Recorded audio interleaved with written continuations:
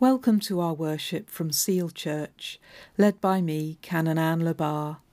The hymn which ends the service is sung by the choristers of St. Martin in the Fields. Let us pray. Almighty God, to whom all hearts are open, all desires known, and from whom no secrets are hidden, cleanse the thoughts of our hearts by the inspiration of your Holy Spirit, that we may perfectly love you and worthily magnify your holy name, through Christ our Lord. Amen. Almighty and everlasting God, you are always more ready to hear than we to pray, and to give more than either we desire or deserve. Pour down upon us the abundance of your mercy, forgiving us those things of which our conscience is afraid, and giving us those good things which we are not worthy to ask, but through the merits and mediation of Jesus Christ, your Son, our Lord, who is alive and reigns with you in the unity of the Holy Spirit, one God, now and forever. Amen. The first reading is taken from the book of Joshua, chapter 24, beginning at the first verse. Joshua gathered all the tribes of Israel to Shechem, and summoned the elders, the heads, the judges, and the officers of Israel. And they presented themselves before God.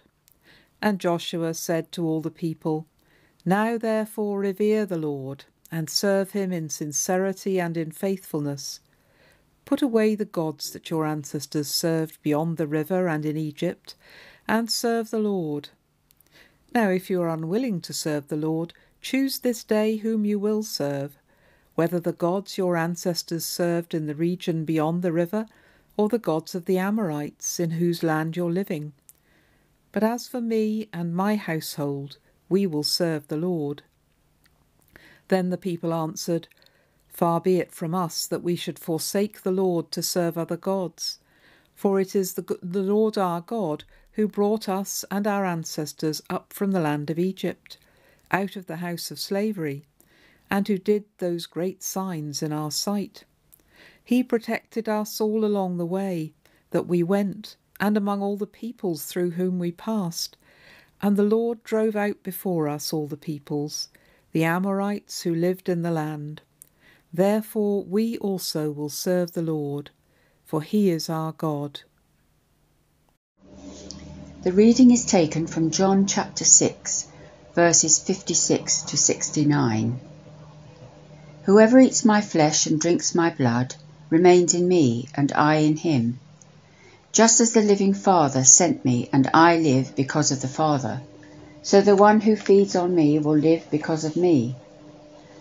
This is the bread that came down from heaven. Your forefathers ate manna and died, but he who feeds on this bread will live forever. He said this while teaching in the synagogue in Capernaum. On hearing it, many of his disciples said, This is hard teaching.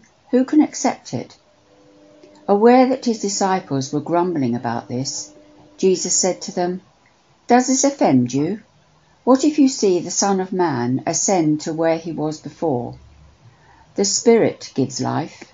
The flesh counts for nothing. The words I have spoken to you are spirit, and they are life.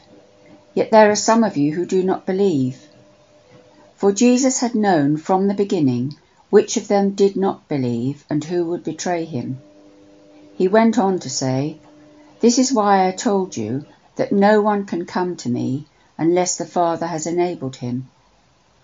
From this time, many of his disciples turned back and no longer followed him. You do not want to leave too, do you? Jesus asked the 12. Simon Peter answered him, Lord, to whom shall we go? You have the words of eternal life. We believe and know that you are the Holy One of God. In the name of God, Father, Son, and Holy Spirit. Amen.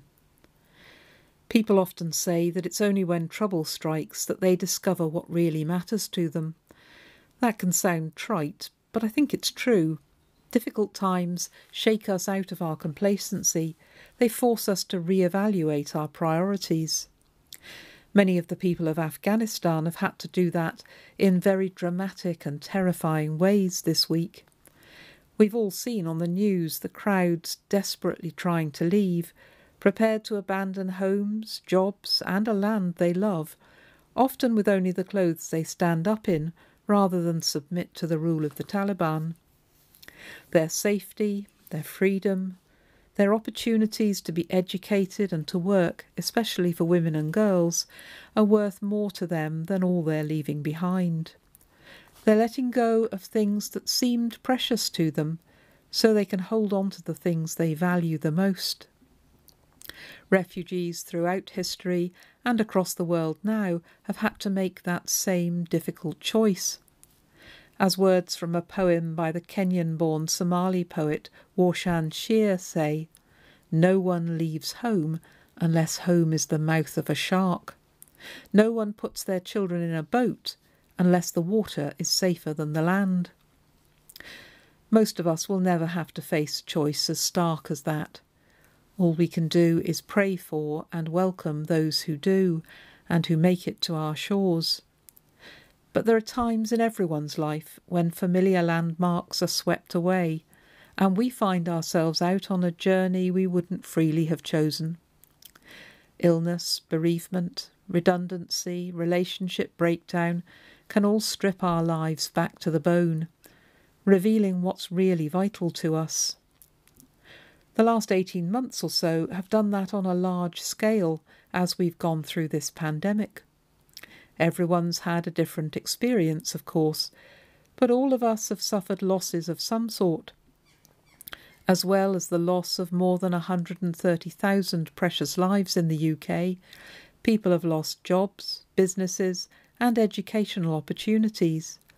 The pandemic have robbed people of physical and mental health, and taken away precious time which won't come again. Time with family members who are growing up or growing old. It's left us with scars that we'll carry forever. But many of us have also learned what we really treasure in this time, what really helps us when our backs are against the wall, things we might not have been able to learn any other way. It sounds as if Simon Peter had also made a discovery like that. From the sound of today's Gospel reading, "Lord, to whom can we go?" he says. "You have the words of eternal life." He always sounds rather resigned to me. He's not sure he wants to be where he is. Following Jesus is turning out to be more complicated and costly than he'd anticipated. But he's come to realise that he's found something in Jesus which he can't find anywhere else. Today's Gospel reading is the last in a series which all followed on from the story of the feeding of the 5,000 in John's Gospel. It all seemed so easy at the beginning. The crowd had followed Jesus out into a deserted spot and listened to him eagerly until their stomachs started rumbling. Now what were Jesus and the disciples going to do? Fortunately, the day was saved by a small child with a packed lunch, 5 loaves and 2 fishes which he or she was eager to donate. And Jesus did the rest. The crowd went home with their bellies filled. But the next day they came back looking for more. Well, you would, wouldn't you? If there was, after all, such a thing as a free lunch, why shouldn't there be another one? But that's where it all started to get complicated. Jesus didn't just want to feed people for a day. He wanted to give them food that would last them for eternity. A new way of life, lived with him and in him, which would satisfy their truest, deepest hungers. That's what Simon Peter means when he talks about the words of eternal life. It's not a ticket to heaven when you die for him. It's a new quality of life now. Meaning, worth, and the strength that comes from knowing that God loves him and will never leave him. This life is eternal because even death can't take it from him. He's discovered that he's always in the loving presence of God, held in his hands, and that those hands will never let him go. It doesn't mean that his life will be easy. but it does mean that it will be worth living. For many in the crowd, though, this is all a step too far. Trotting along for a free fish roll is one thing. Opening themselves up to the change this preacher says they'll need in the long term is quite another. Jesus uses language which is meant to be shocking. "Whoever eats me will live because of me," he says. Now that's a statement that needs a lot of unpacking, but most of the crowd don't want to stick around to find out more. They start to ebb away. And maybe that's not surprising. It sounds like Jesus is advocating cannibalism. But I think they know perfectly well that's not really what he's suggesting. I think the real reason they head for the hills is that they can hear that he's calling them to a commitment that they don't feel ready to make. The closeness they'll need if they're going to find the strength to live as they should. His cannibalistic imagery was designed to ram home the message that we are what we eat. If we want to be Christ-like, if we want to live with the joy, the assurance, and the generosity we see in Jesus, we need to take him right into ourselves. It's not just a matter of putting on our Sunday best so we look good on the outside. It's a matter of letting Christ change us on the inside too. Learning to forgive and be forgiven, to love those who are different from us, to trust God and turn to him day by day. John's Gospel was written many decades after the events it describes. It came out of the experience of the Christian communities it was written for, as those early followers of Jesus looked back on all they'd gone through, their own struggle in the midst of persecution to live in the light of Jesus' teaching, his life, his death, his resurrection. Peter's words reflect what they'd learned through that process. It might sometimes be tough, unimaginably tough, but it was worth it. That's what they'd discovered. Jesus had spoken words of eternal life, which made their lives worth living for all the hardship they'd endured. In our Old Testament reading, Joshua was also looking back on a hard journey. He was the leader who'd taken over from Moses and led the people of Israel out of the desert into the promised land after their 40-year journey out of slavery in Egypt. Now that they'd reached their new home, though, what would happen? Would they forget who it was who'd brought them there?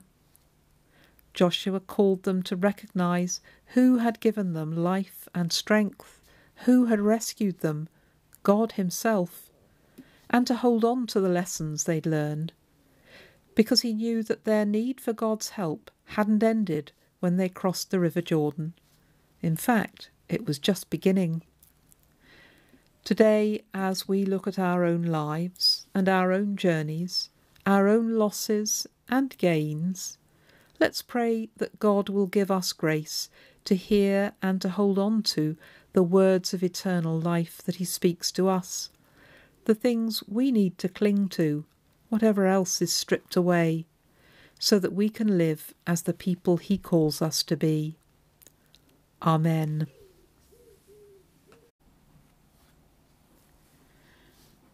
And so as we bring our prayers to God, we pray, Our Father, who art in heaven, hallowed be thy name. Thy kingdom come, thy will be done, on earth as it is in heaven. Give us this day our daily bread, and forgive us our trespasses, as we forgive those who trespass against us. And lead us not into temptation, but deliver us from evil.